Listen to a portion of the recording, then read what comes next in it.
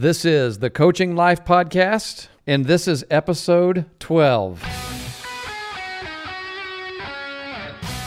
Man, was this a fun one. You're going to be able to tell that Pat and I had an absolute blast while we recorded this particular episode because we decided to do one where we deal with a lot of the, I guess you can call them myths around the youth ballparks. When we say myths, we mean the things that are often said from the stands and sometimes even from the dugout. So I guess you can call today's episode a service for our listeners. And we understand that some of you, when you listen to this, you're going to say, this is nothing new. I already knew this stuff, and that's okay. If you don't want to listen to the rest of this, that's fine. But we think it's kind of entertaining. And we also understand that a lot of our audience is families. It's people who just attend ball games and they don't necessarily know the rules or how to interpret the rules, or they don't understand the coaching cues that they're sometimes giving. And so we hope this is helpful. It's episode 12, and it starts right now. Hey, Chris. Hi, Pat. How's it going, Coach? Doing well. Looking forward to another week here. Definitely. Another recording. Yes. Hey, we're having a lot of fun with this podcast. I think there's a lot of people out there that are enjoying it too. I've been getting quite a few comments when I'm out in public places and stuff. People seek me out, make fun of me a little bit sometimes. I heard you had some autograph requests. Some autograph requests. I don't know how genuine they were, but I'll take it. I think it was the first one for me, so it works. What were you signing, actually? Well, that's a good question because maybe we shouldn't get into that. But just got to carry a Sharpie around in your back pocket all the time. Yeah, I should. That's right. Yeah, I wasn't prepared. I'll have to start doing that. Sign my headphones. Yeah, that's a good idea. Maybe we should take pictures. We should have pictures, and I'll carry them around with me and sign those pictures for people. Maybe sell them for $5, huh? There you go. Some promo pics and get some T-shirts made. We'll be rolling now. Yeah, there we go.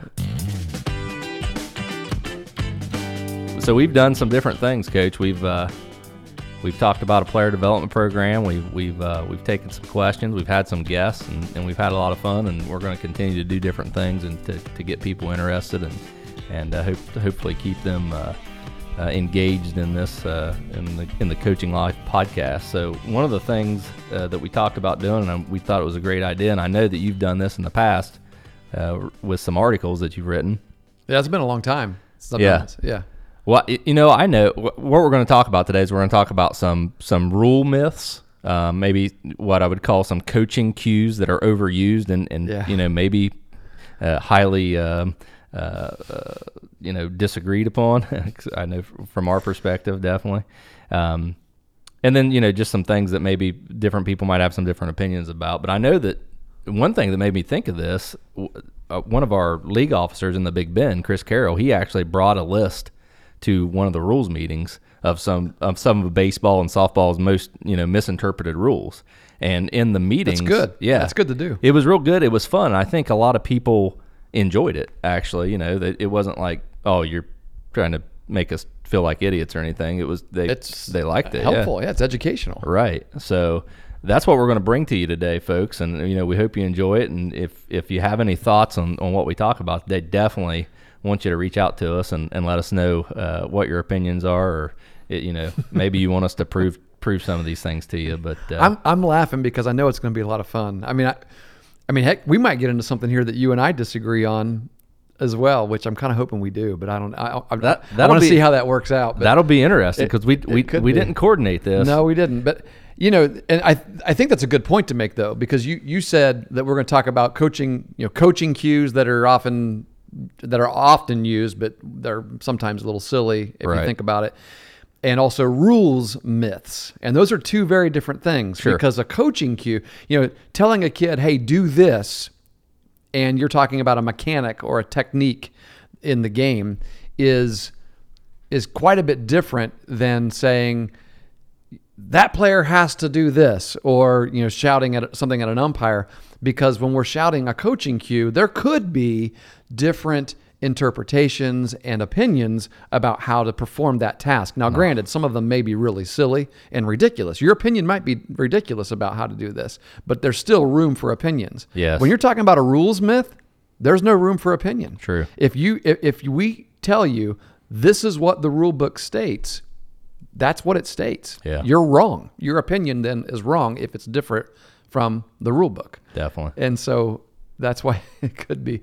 I might find out that I've been wrong all along about something here. We may have to bring in an arbitrator like for the next episode. Well, this should definitely be an episode where we have an umpire on. That's true. We should have thought ahead about that. Well, I did think about it. It might actually spark a couple umpires to say, you need me to come on because you guys really botched that up. That's perfect then. Perfect. That's Right. what we'll do.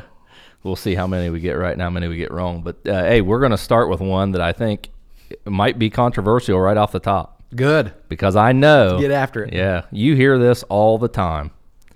And, it was something that I was taught when I was growing up.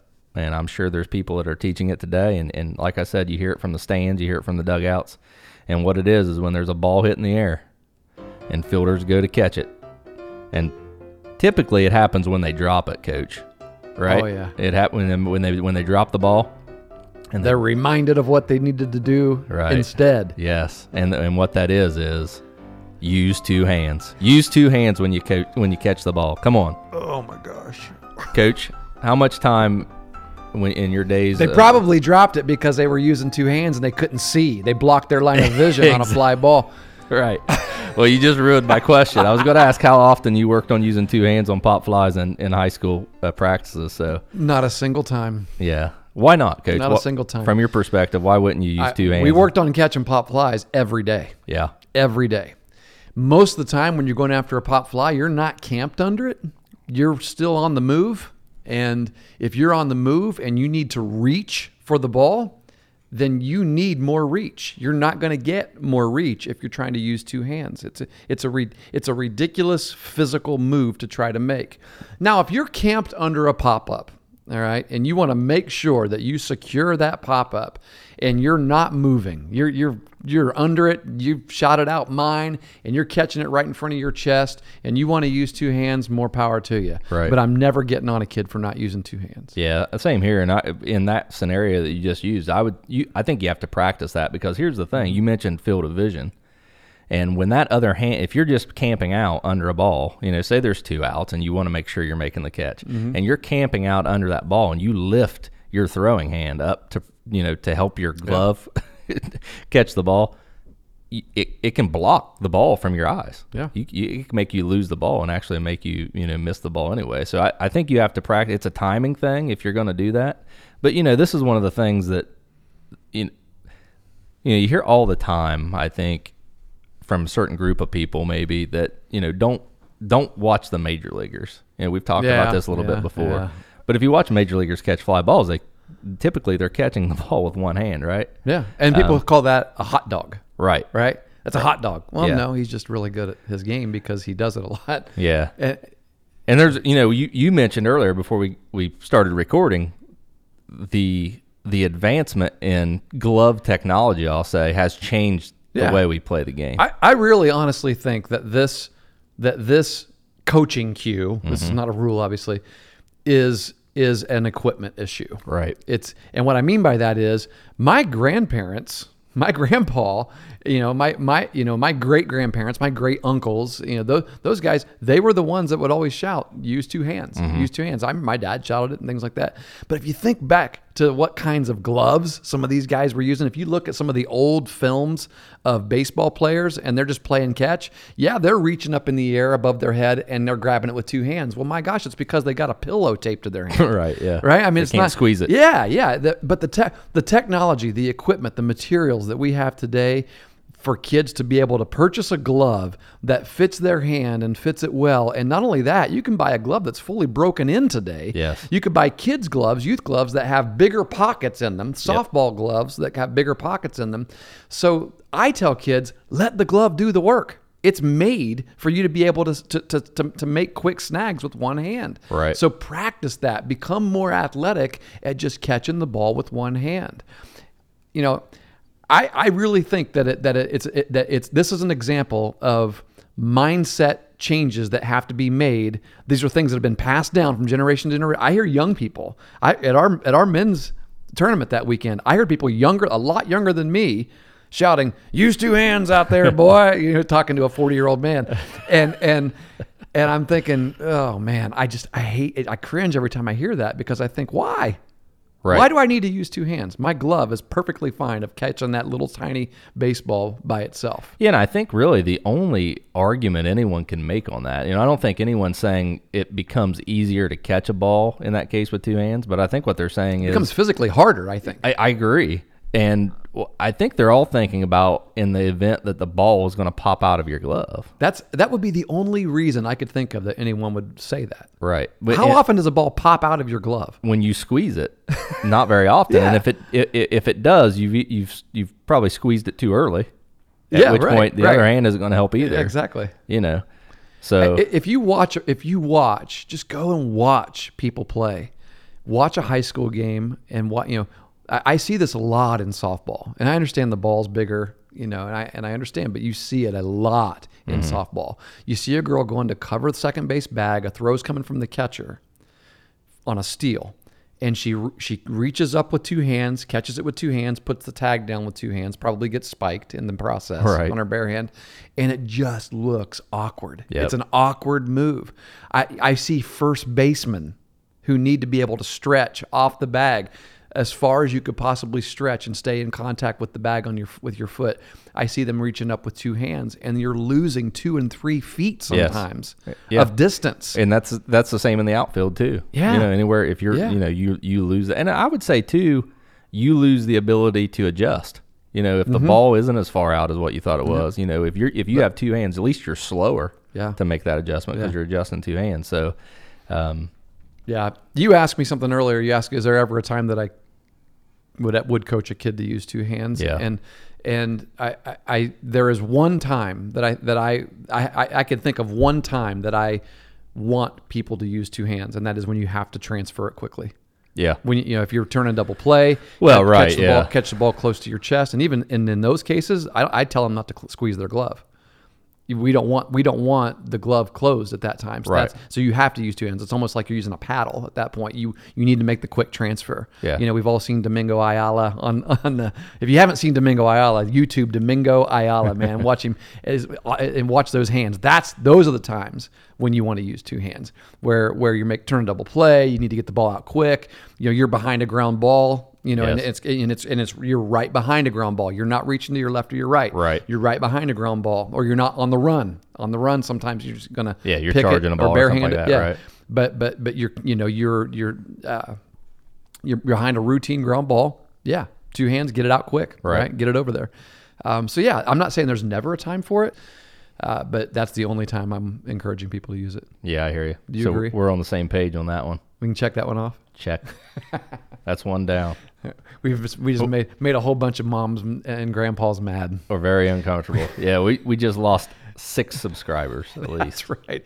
Or someone's going to shout, or someone's going to go to a game this summer and they're going to hear somebody shouting, "Use two hands," and then you're going to have people saying, "Shut up, idiot! It's my kid doesn't have to use two hands because Chris and Pat said so." Oh man, that's true. I'll stand behind it.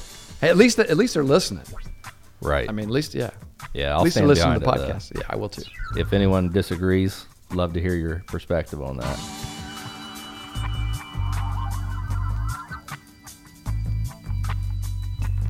What do you got for us next? You want to go to a rules one? We've got so many, and it was so hard to choose, and I want people to understand that this list is so vast. We could do 10 episodes on this. Yeah, there's no way we're going to be able to pick the ones just that with the game of baseball. We sat down with other sports. It would be, this is baseball, softball for the most part that we're talking about today. So. Right. Exactly. Yeah. True. Let's go with the good one that we talked about earlier before we came on. When you go to the sports store, when you go to Dick's and you're looking for that bat that has the hand attached to it, right? I have never purchased a bat for my children that came with a set of hands attached to it. Sorry, I stole your thunder there a little bit, but that's okay. We're partners here. So who's heard it? Hands are a part of the bat. We got a batter up there in the batter's box, inside pitch, and hits him right in the. Let's say it hits him right in the back side of the hand. He goes down. Umpire says, "Take first base." you got hit, and the fans are screaming. Yeah, because he's shaking his hand, so it obviously hit his hand. Right. It's a foul ball. Hands are part of the bat. Right. Yep. Now, again, like we said, the hands are part of your body. Yes. And so you deserve the pitch is dead. You deserve first base. Then it's that simple. Right. If the ball should hit a part of the bat first, and then hit the body, it's a foul ball. Yes. If you swing at the pitch and it hits your hands, yes, or hits any part of your body, it's a strike. It is a strike. It is a dead ball strike. It's a dead ball strike. Yes, that's correct. Right. Just like if it hits any part of your body when you swing, if it hits you in the gut, it's a dead ball. That happens. Yeah, it does. It does happen. You guess wrong, right? Or you got a lefty that throws a hard curveball and you're swinging at it and you miss it. Definitely. Well, for you, a righty. I remember it happened to me. lefty. I actually remember this happening to me in Alexander one year. You talk about injury to insults. You swing and miss and get drilled in the cojones. I started. let's say this. I started to swing. Actually, you just mentioned that. It happened to me at Meg's, my last high school game I ever played. Did you keel over? It hit me on the inside thigh, and I remember my teammates. This is so great. I appreciate that, Coach. This is a good time. I remember my teammates giving me a hard time at the dugout. Like I remember someone in astonishment saying, "He almost swung at that pitch," and it hit me in the groin. Right, I mean, not in the crotch, but in the groin. I get you, yeah. But I did check, close enough, and I got first base in both. Oh, you checked the swing? Yes, I didn't.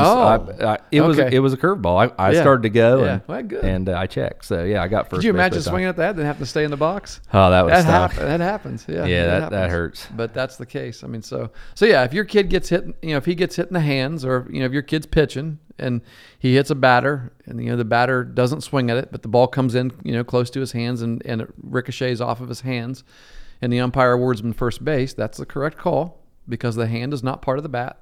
The hand is part of a body. Yep. And if he's swinging, again, dead ball, strike, runners return to their bases. Yeah, because it's a dead ball. Yep. I like that. Rules are quick. All you got to do is explain it and move on. Well, as long as we agree with it. As long as we agree. It doesn't matter if I agree with the rule or not. One of us may misinterpret the rule. The interpretation is a big one. Let's do another rule one then. Okay, you pick one. You want to let's talk about overthrows. Okay. Because this could be pretty extensive, actually. Yes, you're right. I hear this all the time, though. It wasn't just in this game, right? But right. I hear this all the time. We had a situation, and this is one that I think smart people. I mean, you could know a lot about the game and not understand how this works. Sure. This isn't one that we're thinking, "Oh, this is silly. You should know this." Right? Yeah, right. No, I mean, there are a lot of extenuating circumstances related to awarding runners free bases. Right. Because there are 1 base awards, 2 base awards, 3 base awards, and of course a 4 base award. A home run's a 4 base award. Right. Yeah. And all of those happen based on when the throw was made, where the fielder was when the throw was made. Yes. Which fielder made it. I mean, the rule changes, and so we should probably break that down. Yeah, let's try to simplify it for someone that may be wondering. That way, they don't. We're doing this as a service for all of you folks out there, so that you don't sound silly when you go to your kids' games next summer. Right. Right. Yeah. Exactly. So we'll start with the outfield. Okay. Say we have runner on second base. Ball hits the outfield. Fielder picks it up, chucks it to, we'll say, third base.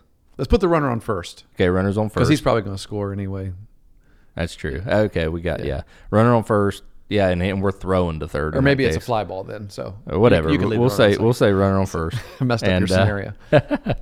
Left fielder fields the ball, chucks it into the over the dugout, out of play. And then what I hear a lot is, it's 2 bases from the outfield, which is true. 2 bases because it's thrown from the outfield, as opposed to thrown from anywhere else. Right. Okay. True. Yeah. So in this case, the award would be, 2 bases. That is true. The award is 2 bases. Right. The trick here is at what point is the 2 bases awarded? And it's from the time of the throw of the outfielder. It would actually be and we should say this too. It's never, because sometimes the award is from the time of pitch, Yes. and that's when the infielder is the first one to pick the ball up. Exactly. But you treat an outfielder, sometimes it's from the time of throw from the infielder as well. But that's when the infielder it's the second throw. The second throw. Okay. Double play. Yes. Yeah. Then it's So let's say from the that time of throw, not the time of pitch. right. Yeah. The second throw is from the time of throw. Yeah. So what I'm saying, the whole point about that is you treat the outfield the same way as you would the second throw from the Yes, infielder. Gosh, absolutely. Just wasted a lot of time there. No, that's good All right. stuff. See, So- we almost found a disagreement. So there. anyway, and that's what happens, man. When you're talking rule, think about this. Think about the stuff umpires have to go through. Yeah, honestly, definitely. I mean, but you're right. I mean, so it is everybody when they say, "Hey, it's two bases," that's true. But it's from the time the ball was thrown. Yes. Well, Yeah, or- it depends. Right? Well, in that case, you would treat it as the time of throw because it's From the From the outfield. outfield. Yes, right? from the outfield So and a second. in your scenario, it's where that runner was. It's the base that runner was at. From the time that ball was thrown. Yes. He gets the advancing base. Yes. So a lot of times people see the ball go out of play and they look up and they see that runner's rounding third base. Right. And they're like, or second base. Or rounding second, like, Yeah. they should get home. Right. That's two bases, right? Third and home. Well, no, because he was at first when the throw was made. He was Yes. between first and second when the throw was Right. made. So he gets second and third. And And some people will say, the base you're going to +1. That's not necessarily true either, because if he's even if he's not trying to advance in that case, he's going to get awarded two bases. Right. Yeah. Yeah, he could be turned back toward first base or Yes. standing on first base. Yes. In the case like of a pickoff or something, Right. which is a whole different. And a lot of these rules people don't understand. Like this rule, even though it kind of stinks for the defense in this situation, it's there to protect the defense. Because if a ball goes, if it ricochets out of bounds, who knows where it's going to go. I'll tell you, I've got a story about where it really stinks for the defense. Yeah. And this happened either last year or the spring before in one of Brock's games at Alderson Broaddus. Actually, it was at Ohio Dominican. Okay. And this happened. Well, we should state also there are lots of different scenarios that allow people to get awarded, allow awards of free bases. Yes. For example, a one base award would be given if a ball strikes a base runner or an umpire in the field of play before it reaches a fielder. And let me explain. If the runner that it hits, so if there's more than one runner on base plus the batter, Yes. right? The runner that it hits, he's out. Right. And that's interference. Okay. Yes. So it's a dead ball, but that means all other runners that are on base, if they would have been forced, get one base. The hitter also gets first base. I thought the runners had to return in that case. If a fair batted ball strikes a base runner, then the batter is awarded first base, which we know. Right. Okay. It's a hit. If other runners are on base, they advance if they're forced, unless, of course, the interference causes the third out, and then they wouldn't have been forced. But yeah. Huh. If you, like, let's say there are runners on... So base is loaded. Yeah.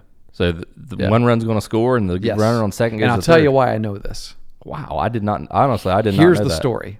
I was a little confused, honestly, also when I saw this, and I was shouting from the dugout, and I was wondering why Brock's coach wasn't more upset. Well, it's because he knew the rule and I didn't. Bases were loaded. Then this was a tight game. I mean, ODU is a good team, and this was a good game. Real close game. Bases are loaded. Pitcher was in a jam. 1 out. Middle infielders were playing double play depth, and there was an umpire, shaded to the if you're looking at the pitcher from the hitter, shaded to the left side of the mound, so he's kind of in front of the shortstop, right? Guy hits a pretty sharp ball that's going to be a ground ball, hard ground ball that you could see the shortstop getting over behind it, and the umpire tries to get out of the way, but it ricochets off of his foot and caroms into the outfield. Well, there are a lot of people in that scenario saying those runners have to go back. No, they don't. No. Batter's safe. Everyone gets a base. And I guarantee you that would have been a double play. In fact, the shortstop would have fielded it, touched the bag himself, and thrown it over out of the inning. Yeah. And it turned into a 6-run. But see, again, though, in that scenario, it is still protecting the defense, because if the ball hits the umpire, it could go in anywhere. that scenario, it didn't. In that scenario, it didn't. It is supposed to protect the defense. Yeah. But you know what, Coach? I think if it hits the runner, it's wrong. I think it's different. We're gonna have to verify that. Well, because I'm looking at the rule right in front of me here. It's the runner's interference, though. Yeah, the runner is interference. So one base awards, pitcher, batter hit by pitch. Rule 5.05, section B, 2. That's batter hit by pitch. Fair batted ball strikes base runner or umpire. This is Rule 6.01A11. A base runner who is touched by a fair batted ball is out for interference, and the ball is dead. But the batter himself is awarded first base. If other runners are on base, they advance if forced. Well, that would be a runner. It'd be runners on first and second. Let's say bases are loaded, and a guy is between second and third. Gotcha. Gets hit by a ground ball. The runner on first would advance to second, obviously, because he's going to be forced by the hitter who gets awarded first. But in that case, if a runner's on first and gets hit, those runners on second and third, because the force out is out, right? They are not being. I got you. And in the story that I told about the umpire getting hit, there's no outs in that situation, right? Because it's not necessarily interference. I mean, it is. It's just unfortunate that the ball hit the umpire before it got a chance to hit a fielder. Yeah, or to come to a fielder and so all runners then advanced because they were all being forced. The bases were loaded. So gotcha. So you see, I mean, even right now as we're explaining, we just bored a lot of people with a rule, but this is it's a difficult rule sometimes to understand. But you got to remember, it is never. I think to simplify it for everyone at the youth league parks, this rule is never enforced from the time the ball goes out of play. Correct. You don't ever say, hey, when that ball went out of play, our runner was rounding third or rounding second, so she should get the score. No, it's where that runner was when the throw was made. Yeah, usually. And to add a little bit more complexity to it, when a pitcher's on the rubber, if he's making a pickoff play, or if that's a one base award all the time, or if it's a pitch, right. Yeah. People are like, what? How in the world does a pitch go out of play? But it can go out of play in a number of ways. It could hit the front of the plate and bounce over the backstop. Right. Or it could roll under the backstop or under the padding. It could get lodged in the fence. Right. In the backstop. Yeah. I see that a lot. Yeah. Especially in rec ball. Mm-hmm. That fence kind of doubles up there at the pole. Yeah. Or you see it not being called because people are used to the facility. Right. Same umpire, same player, and the ball gets stuck somewhere, and the umpire reach back and grab it. Here you go. Something like that. Let's move on. Good stuff. Let's move on. We spent enough time on that. All right. We'll go back to a coaching cue. Drum up something. Yeah. What do you got? What do you think? Actually, let's do one that's not a rule. Okay. But I think we could hit it pretty quickly. Okay. Tie goes to the runner. Tie goes to the runner. No. This is a batter hits a ground ball to shortstop, legs it out. Shortstop makes a throw. It's bang, bang. From the naked eye, it looks like a tie. Umpire goes, he's out. He's out. How do you argue it? Well, actually, we've talked about this a little bit, and I think I've kind of been convinced to look at this in a different perspective. Because I've always been the one that says that rule doesn't exist. There's never a tie because it doesn't exist. There's not a rule. There is not a rule in the book that mentions a runner being tied. The ball going into the glove at the same time the runner touches the bag. And every time I've ever asked an umpire about it, they will always answer the same. Most of them have answered, there is no such thing as a tie. Right. They're either out or they're safe. We can't have a do-over in baseball. But a lot of people, and I've probably heard more people say just scream, tie goes to the runner, then umpires tell me there is no tie. You know, I feel like I'm the umpire that says there is no tie. Because the rule is, in order to get any force play, any runner out, the ball has to make it to the bag, you know, in a glove or in a hand of a player that's touching the bag. Yeah. Before the runner gets there. There's the key. Yeah. Before the runner touches the bag. Right. The ball has to get there. It either does or it doesn't. Right? There's no. So let me ask you this. If they do get there at the exact same time, because it could happen. We've seen it happen. If you slow down every replay, we don't have replays in these youth parks, right? Right. Until you get to the Not ESPN yet, anyway. games. But you could slow it down frame by frame, 4K, you know, high quality film, and to the best that you can tell, they were at the exact same time. Right. The question then is, did the ball beat the runner? Right. And the answer is, in my opinion, the answer is no. Right. Therefore, a tie goes to the runner. Right. Good call. Yeah. So it's not really that dumb of a thing to say.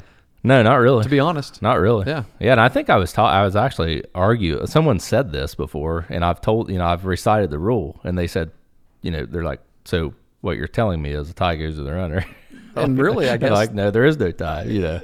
Yeah, I mean, it's the semantics at that point. You know, and semantics are huge because we argue about them a lot. Well, that's often what you argue about when you're talking about baseball interpretation of rules, you know. Yeah, definitely. I mean, a lot of the argument is about interpretation, not necessarily the rule. If the rule's black and white, then you don't really have an argument. Right. So that's why you have so many article this, section this, and then exception under all the rules in the game of baseball, because it's such a complex game. Right. And softball. So I guess to the umpires out there that are wondering how you answer that, if a coach comes out to you and you know they say tie goes to the runner, I think the answer, if you made the out call, is it wasn't a tie. It wasn't a tie, coach.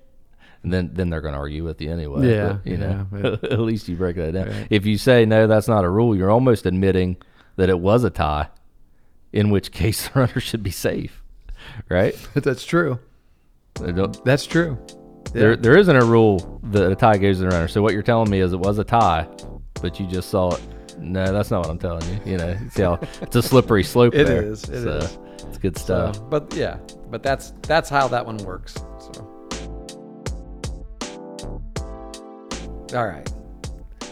Don't ever swing at a 3-0 pitch, Pat. You swing at a 3-0 pitch, buddy, I'm going to be all over you.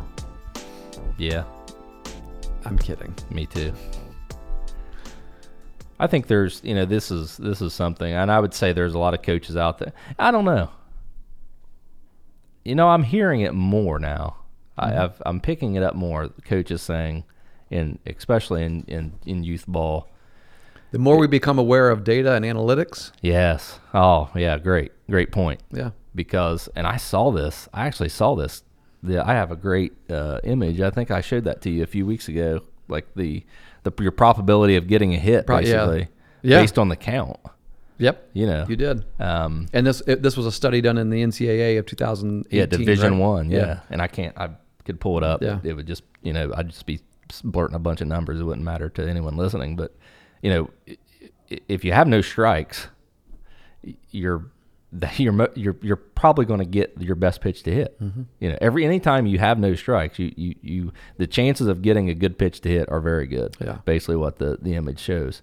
And, you know, when a hitter's at the plate with a 3-0 pitch or 3-0 count, that's their opportunity to really hit the ball on the screws. You know, to really hit the ball hard and make something happen. What is the hardest thing about hitting? Not knowing what pitch you're going to see. Yeah, good. Yeah, right. You know? Yeah. You're practically with 3-0. You are almost guaranteed that you're going to know what pitch you're going to see. And now, if that pitch, the way I approach this with kids is I say, you know, the majority of the time they've got the green light on 3-0. There are times when I want them to take. Yes. If we're late in the game and that game's tied or we're down a run or two and we need a base runner, I would probably give them a take sign. But I have a take sign If they don't get the take sign, they've got the green light. Yeah, I would say that, or I would say, a beyond situation. Yeah, there you evaluate the hitter as well. Exactly. There are some hitters that they're often swinging at bad pitches. True. And so when they get to 3-0, they're thinking, oh yeah, I'm going to light this up, and then they go after something, they roll over it, and they ground out, and then you're mad because you swung at a 3-0 pitch. Right. Well, it's not because you swung at a 3-0 pitch; it's because you swung at a bad pitch. Yeah. The key is understanding what pitch you're looking for. And if the kid knows if you got a kid in that box who knows that when he sees his dead red pitch, that pitch that he can hit over the fence, it feels good when it comes up the bat, let him hack at it. Yeah. Because he knows it's coming. Yeah. Right? And the other thing is, we've talked about practice. You practice these situations. Yep. You know what I mean? Yep.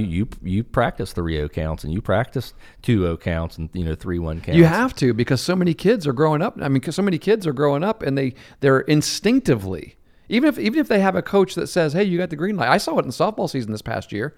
I saw our head softball coach say many times, "You got the green light," or let them know 3-0. You're our 4-hole hitter. We got runners at second and third. Oh, yeah. You got 3-0. If it's there, drive it. Yes. But they're just so used to taking that pitch because it's automatic. Yep. It's not automatic. Don't make it automatic, coaches. Yeah. It's a ridiculous thing. I think I get fired up about that because it's like they got 2 shots at 3-1. Everybody loves 3-1. Because 3-1, all right, dead red, here it comes, right? Well, if they have a hard time swinging at 3-0, just tell them, imagine it's 3-1. Mm-hmm. And you got 2 shots at 3-1 until they get used to the fact that, okay, this is okay. And we got to be okay with it. There's all kinds of people sitting in the stands that when they know it's 3-0 and a kid swings and fouls it off, but he took a good swing on a good pitch, they're like, that was 3-0. Yeah. Did you see that? He just swung at 3-0. Well, why is it a big deal? Yeah. I have a theory of why it's a big deal. I think, when the younger the kids, the less likely it is that they're going to swing at that 3-0 pitch and it's going to be a successful swing. The problem is, in that scenario, you're coaching again to win because you're advancing a runner as opposed to coaching to develop. Yeah. And, in that situation, it takes a mindset shift of coaching to help players understand understand how to hunt a pitch. To hunt. What are you hunting for when you're in that box? Because there's a greater probability at these counts that you're going to see the pitch that you're hunting. Right. And in a count, if you get behind an account, that's like don't swing at the first pitch. It's a very similar thing with me. Yeah. Is when are you often most likely going to see a good pitch to hit? The first pitch you see. Yeah, and it's amazing because I've watched games where just it's amazing. The pitcher throws first pitch, strike fastball over the plate. And every hitter, and they're all they take it. This number has been out for years. I heard it back when I was playing, because you're able to collect this kind of number for a long time. Typically, and this is obviously Major League Baseball numbers, but it translates to lower levels as well.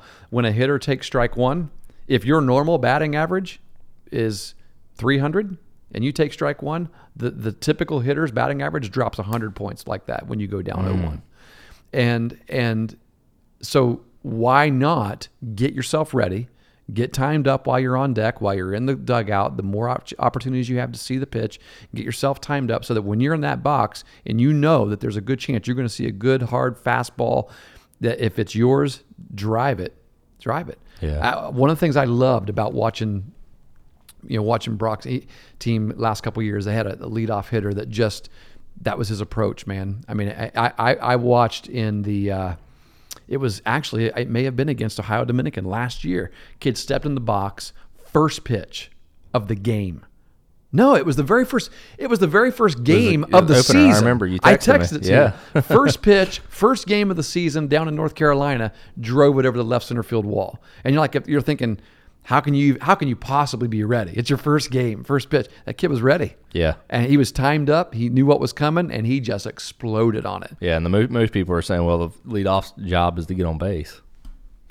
He got on 4 of them. Why is he supposed to get on base? To score, right? Score runs. So the easy way. If you hit a double, and there's only one. There's 3 things better than getting on base, and that's hitting a double, a triple, or a home run, right? That's exactly so any one right. of those work too. That's exactly right. Yeah. So that even brings up another point. Like, do you ever coach kids to hit home runs? I do all the time. Yeah. I got to tell you, we had big kids on the last high school team I coached. These were big hitters, and there was one kid on the team who he loved hitting home runs. I mean, that was his. If he was freed up to just swing for the fence every time, he was a better player. And I finally saw that. I didn't, because you're always telling kids, hey, don't swing for the fence. Just swing, just base hits is all we need, right?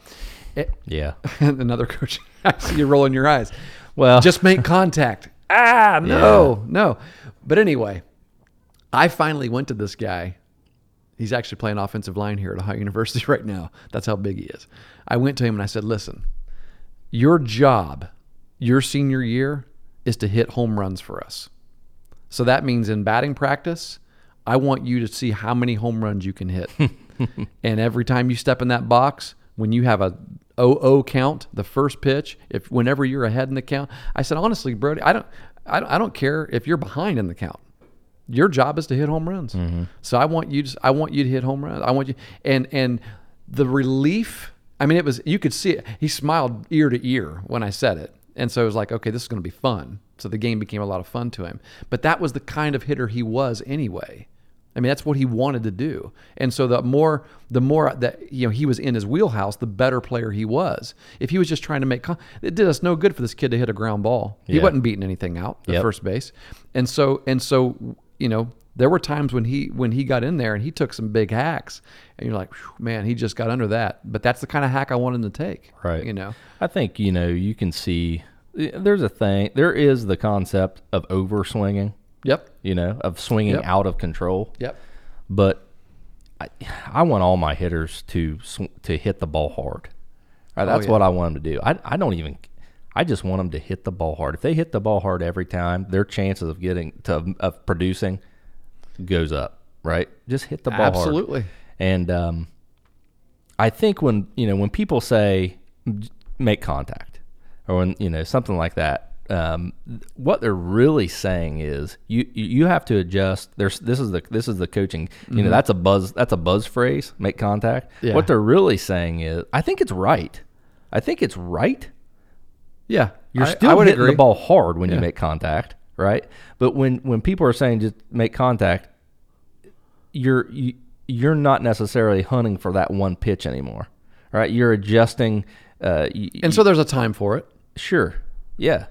Right. Yeah. 2 strikes, maybe you are adjusting your. You got to run on third base with 2 strikes. That infield's back. All we really need at this point is for you to make some good contact, either deep fly ball or a ground ball somewhere. Right. But we still want you to hit it hard, even if you're letting. Yeah. And here's if you don't have 2 strikes, I'm never saying that without 2 strikes. No, me neither. Yeah. No, I don't want anyone to make and I think it's a comfort thing. So people say it sometimes out of nervousness because, they know the kids, they're like, maybe the kid's putting too much pressure on themselves or something like that. And they say, oh, you need or they have seen them over swinging. Or they've seen them over swinging, right? And then, it comes out, just to make contact, like it's an easy thing to do. Yeah.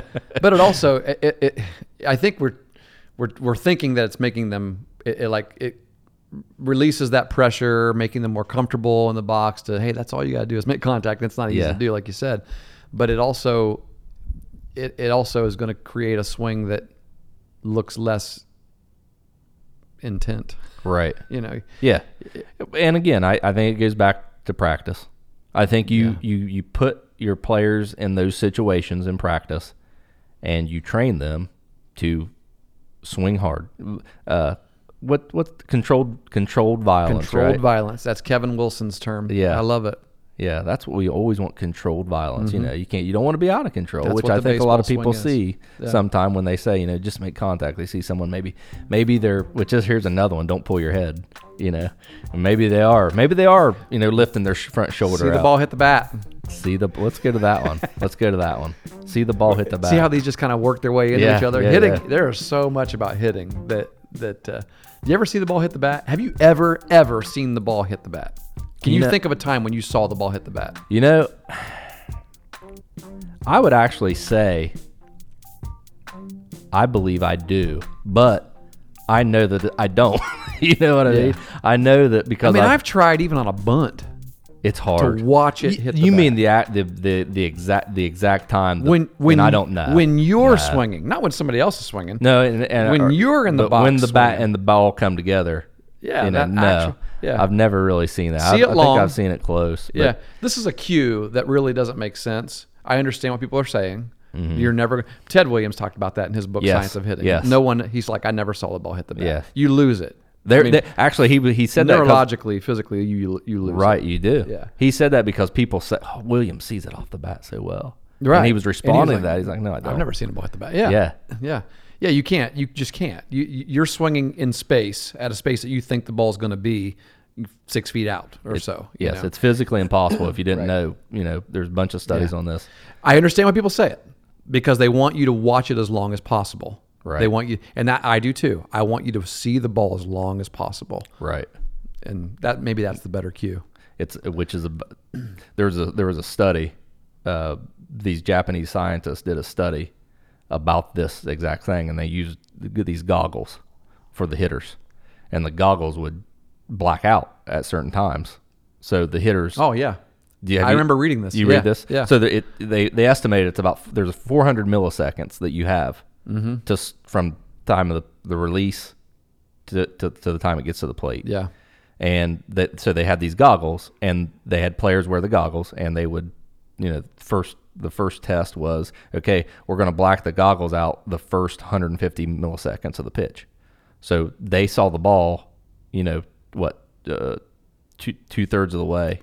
Yeah. After it already got a third of the way there, they saw the ball, and they would hit. Yeah. And, right? and you make pretty much the same kind of contact you would if you didn't have the goggles on. Well, in that case, that was too close. Yes, yeah, in that case, too far away. In that case, they didn't make. They were not good. Right. They struggled, but the others because they did pull their head off of it too early. Yeah, exactly. They didn't see that pitch early. Mm-hmm. They didn't see it as long as possible. Right. The second test was the last 150 milliseconds, and which might be as long as you can possibly see it. Right. Without goggles. But yeah, exactly. And that is the argument because they did nothing. They were able to hit the ball, not seeing the last 150 milliseconds as just as they good looked as they like were. their normal self. Yes. Yeah. So that and they did that with fielders too, didn't they? Like I don't know. Seeing the ball into your glove, things like that. I want to say that I've seen that or read that. Yeah, I don't know. Is that on Sports Science? I don't know.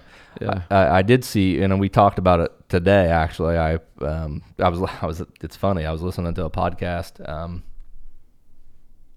and they had an individual in there that created an app that it gives you pictures. I'm gonna look that up so I can give them cite their work. But it was an app that basically gave you a video of a pitcher pitching. Oh yeah, a fastball, a changeup, or a curveball, or a slider, and it would give you the pitch, and it has different levels, but it would give you the pitch, and you would after the pitch, you would say whether it was a fastball, changeup, the slider. Game Sense pitch. Game IQ Sense, app. that's it. Yeah, and a lot of people are using this a lot of MLB teams are using this in their facilities, their indoor facilities. Yes, they are.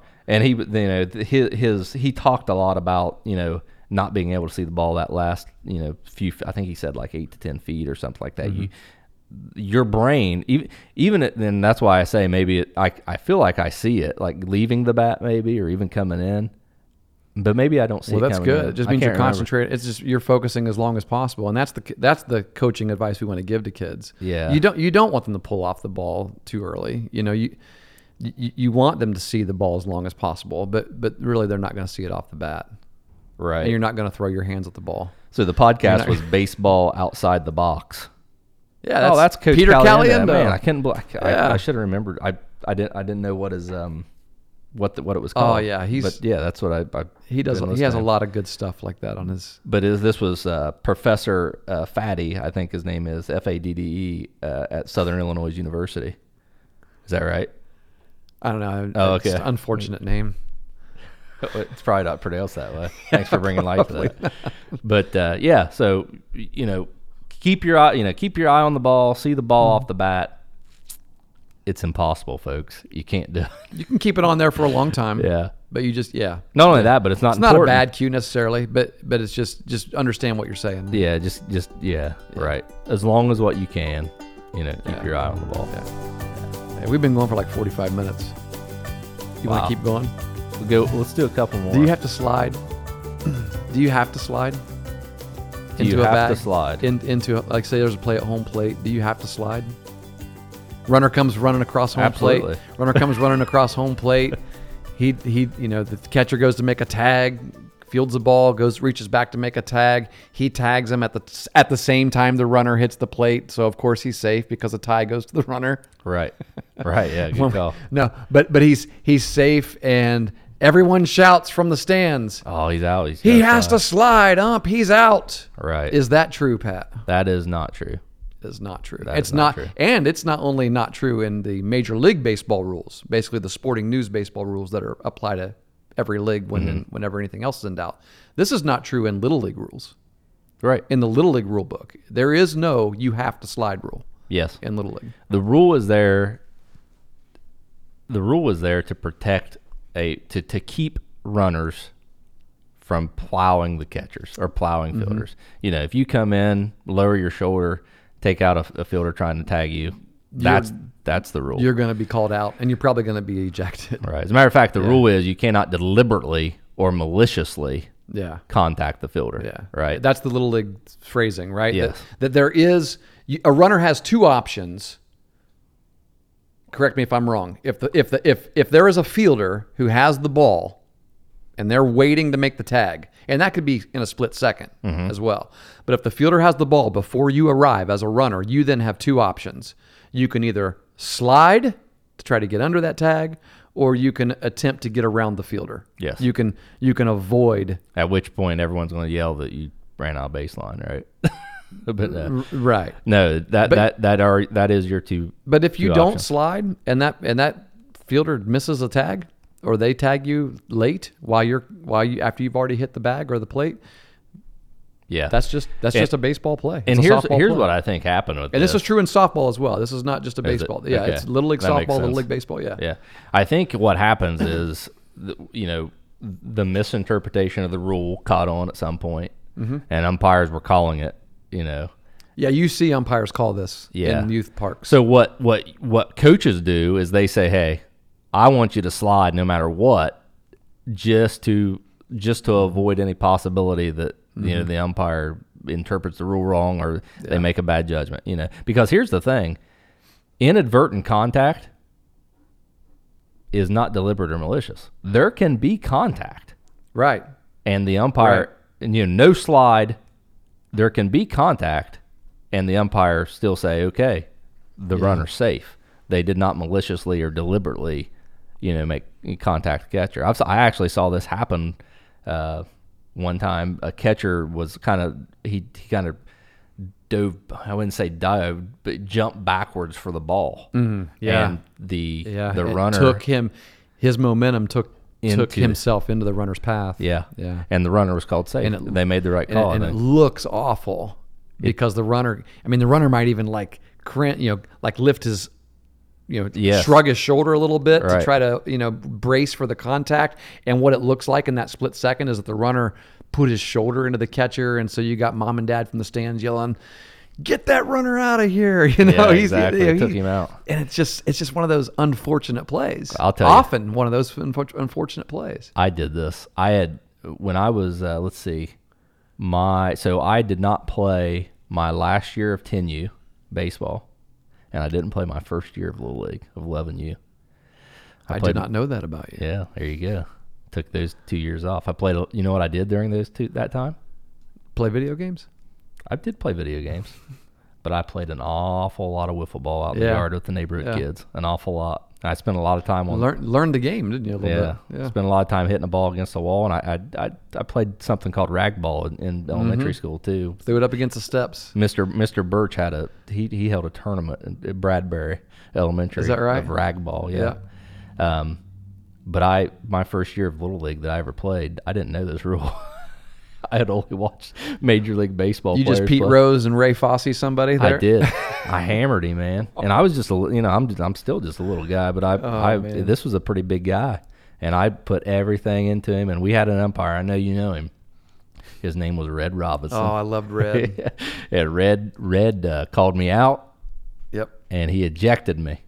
Good for Red. Yeah. And my coach at the time, Lee Williams, he came in arguing on behalf of my case, and he said he fell, or I can't remember what he was He didn't arguing. know the rule. He didn't say Ignorance that. of the law. It was kind of a little different, like how I innocent. went in, but I really did. I tried to hit him. I thought it was legal, and I ended up being able to stay. Red let me stay. Well, back then, it was legal in MLB and in American it was. Legion ball even. Because really? Well, yeah, because they go by. When I coached right. American Legion ball, that rule actually has changed just recently in the last 10 or 15 years. Yeah. When I coached American Legion ball, it was National League rules, except for you're allowed to use a DH. So it should have just been American League rules.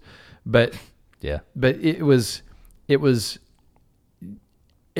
was no discrepancy. I mean, and so there were people. Actually, it was when I played American Legion, we were allowed to. I think by the time I was coaching it, the American Legion added some safety rules. Oh, really? Yeah, But it was still legal in the major leagues. It was the high school safety rule. But Okay. yeah, it was still legal in the major leagues to basically plow the catcher. Yeah, because that just changed a few years ago, right? Yeah. Rightfully so. I mean, there were some times when the guys were going out of their way. I mean, when they could have avoided, it could have been a less. I mean, they were literally trying to dislodge the ball, and guys were getting seriously injured. Yeah, I'm an Indians fan. My favorite collision was, I can't remember what team they were playing. It's on Wire to Wire though. My favorite collision was Norm Charlton. Oh yeah, coming in there. They were in a skid. Yeah. The Reds were in a. They led the division the whole year. That's why it's called Wire to Wire. Norm was a big boy. Yeah, he was. And they were in a skid. They were losing some games in a slump. And he came around and just plowed the catcher and was safe. And folks, Norm is a pitcher. Yeah. Yeah, right. Norm was a pitcher. And boy, it One of the fired nasty all of them boys. up. They came Heck up. yeah, man. Yeah, it was great. Yeah.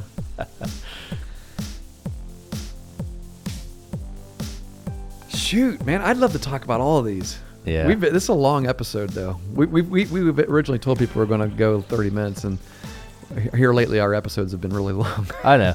We knew we weren't going to get through all of them. That's true. That's true. We can save it for another time. We can circle back Yeah. around for another episode. So. Yeah, I agree. I got one more question for you, though. Okay. Because you're coaching right now. Yes. Do your kids ever strike out looking at strike three? My kids, yeah, I mean, they do. You know, You get on them for it? I'll be honest with you, I don't like it, but Do you understand sometimes why they strike out looking Yes. on strike three? absolutely, Yeah. yeah. And I've really softened on this one. yeah, me too. And I think I know we've talked about this in the past, and you know, that's kind of the same thing that I think happened to you. I've kind of caught up on because you know there's been times where my oldest son he's been really seeing the ball well and hitting it well, and then you know an umpire will call a strike and he'll kind of give me a look or something, you know, and so I know I trust him. Yeah. That, you know, that wasn't his pitch. Yeah. You know, and even if it was and he didn't think it was, it's not, right? Yeah, and it doesn't necessarily have to be his pitch, I think, on strike three. You know, I mean, that's that scenario where it's like, man, you would like to see him get the bat on the ball, but again, you don't want him to take a bad swing. Right. And I think the idea is, you know, put it in play, you increase your chances. I'm not for sure. Like, I would want to know what the data is behind that. Because That's a great point. Yeah, because here's the thing. If you take it, even if it's over the plate, there's a chance the umpire is going to call it a ball.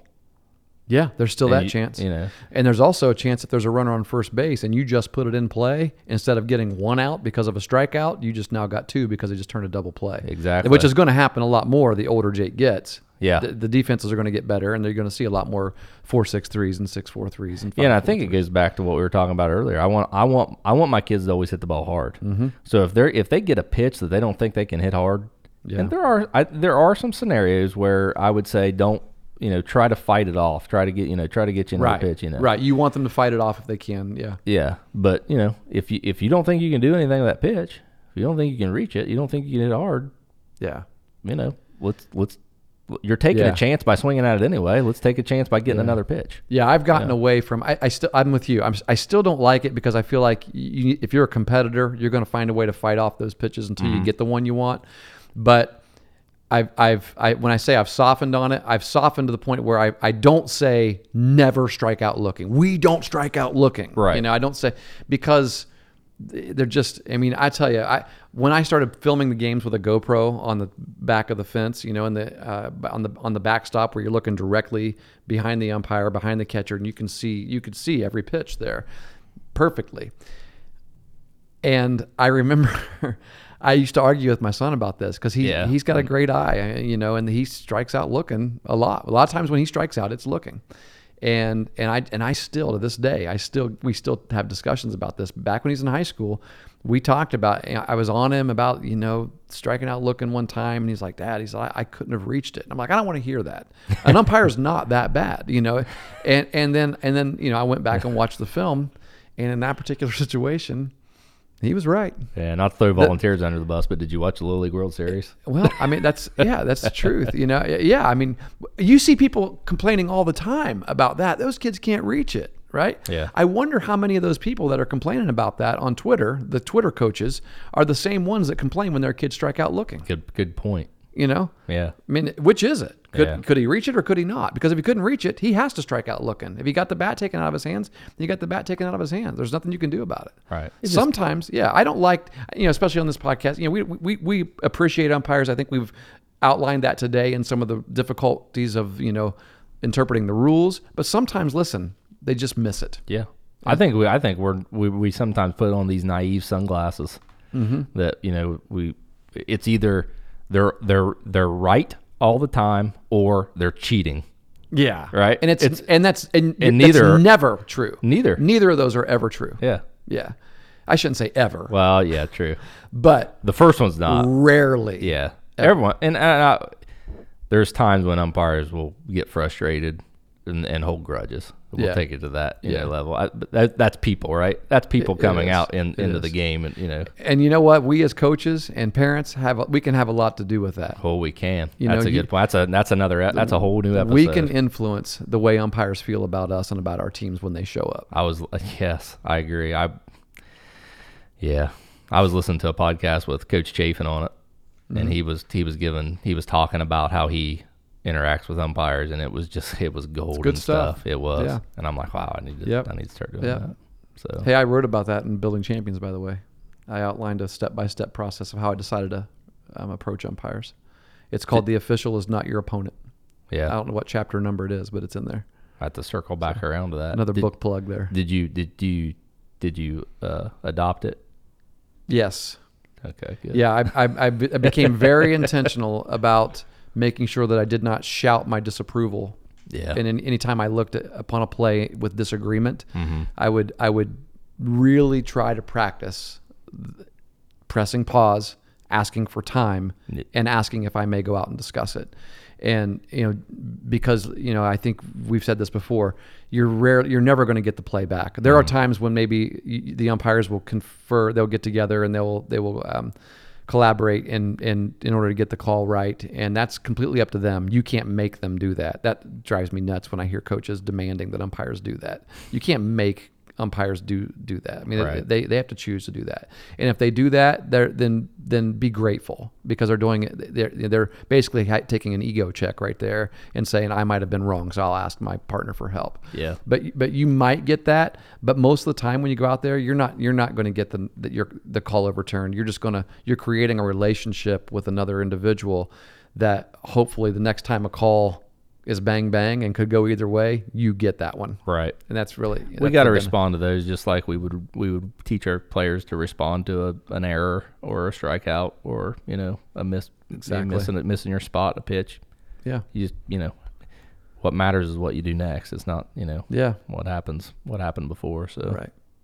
That's one thing I hope I get better at as we. I always want to get better at that. I mean, as a fan, as a dad, as a coach, everything. So. Yep. Well, guys, really, it's just another opportunity, right? It is. Just like loss, just like failure. Yep. It's just an opportunity to grow. So definitely. Yep. What did we not cover? If you had some things come to mind that you're like, oh, I hope they talk about this. Most people probably are like, I hope they shut up soon. But if you had some things come to mind that were like, man, what about this? What about that? We may actually have it on our list. We got a big list of things that we could talk about with this kind of episode. And if you like this episode, let us know. Give us some feedback, because we want to build this podcast around things that our listeners want to hear. And so if you listen to this and you're like, oh, that was a dud, man, don't ever do that one again. Let us know, because we won't. We want to do what you want, because our goal is to help all of youth sports, and obviously, especially as today the context was mainly baseball and softball, but especially because that's what we're passionate about. We want them to get better. We want parents to get better, coaches to get better, players to get better, officials to get better, administrators to get better, presidents of leagues and organizations to get better. What can we do to make it a better circumstance for our kids and a better experience for our kids every time that they are on the field and every time that they're preparing to get on the field? What can we do? And you can help us with that by just telling us what to talk about. We get the word out there, conversations start, people who have influence and power and the ability to make actual change say, hey, let's try this. And maybe it's something that we've talked about before. So you can help us with that. Send it to us. Patrick_Martin@yahoo.com is where Pat is. I'm at cstewart1993@gmail.com. You can also find us at Coaching Life on Twitter. We're on Twitter. You can find both of us on Facebook, but give us your thoughts. We'd love to hear your thoughts. Whenever we post these on Facebook, just comment underneath and let us know, hey, this was a really dumb episode, or that was a really great one, do it again, or here are some ideas. We'd love to hear your ideas. Definitely. Appreciate it, everyone.